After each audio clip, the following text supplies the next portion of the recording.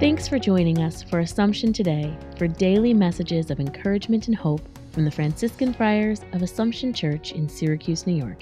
Here's today's message.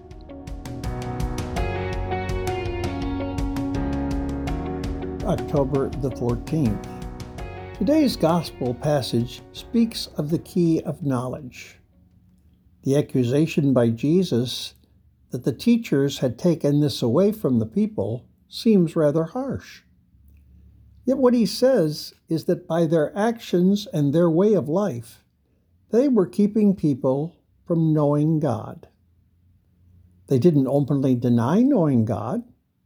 Rather, their actions kept others from knowing the God they believed in. That gives us much to think about. Our world seems to lack a knowledge of God.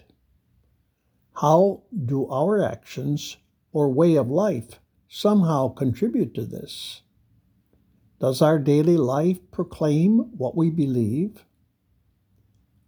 Lord, help me to let others see and know you by the way I live each day.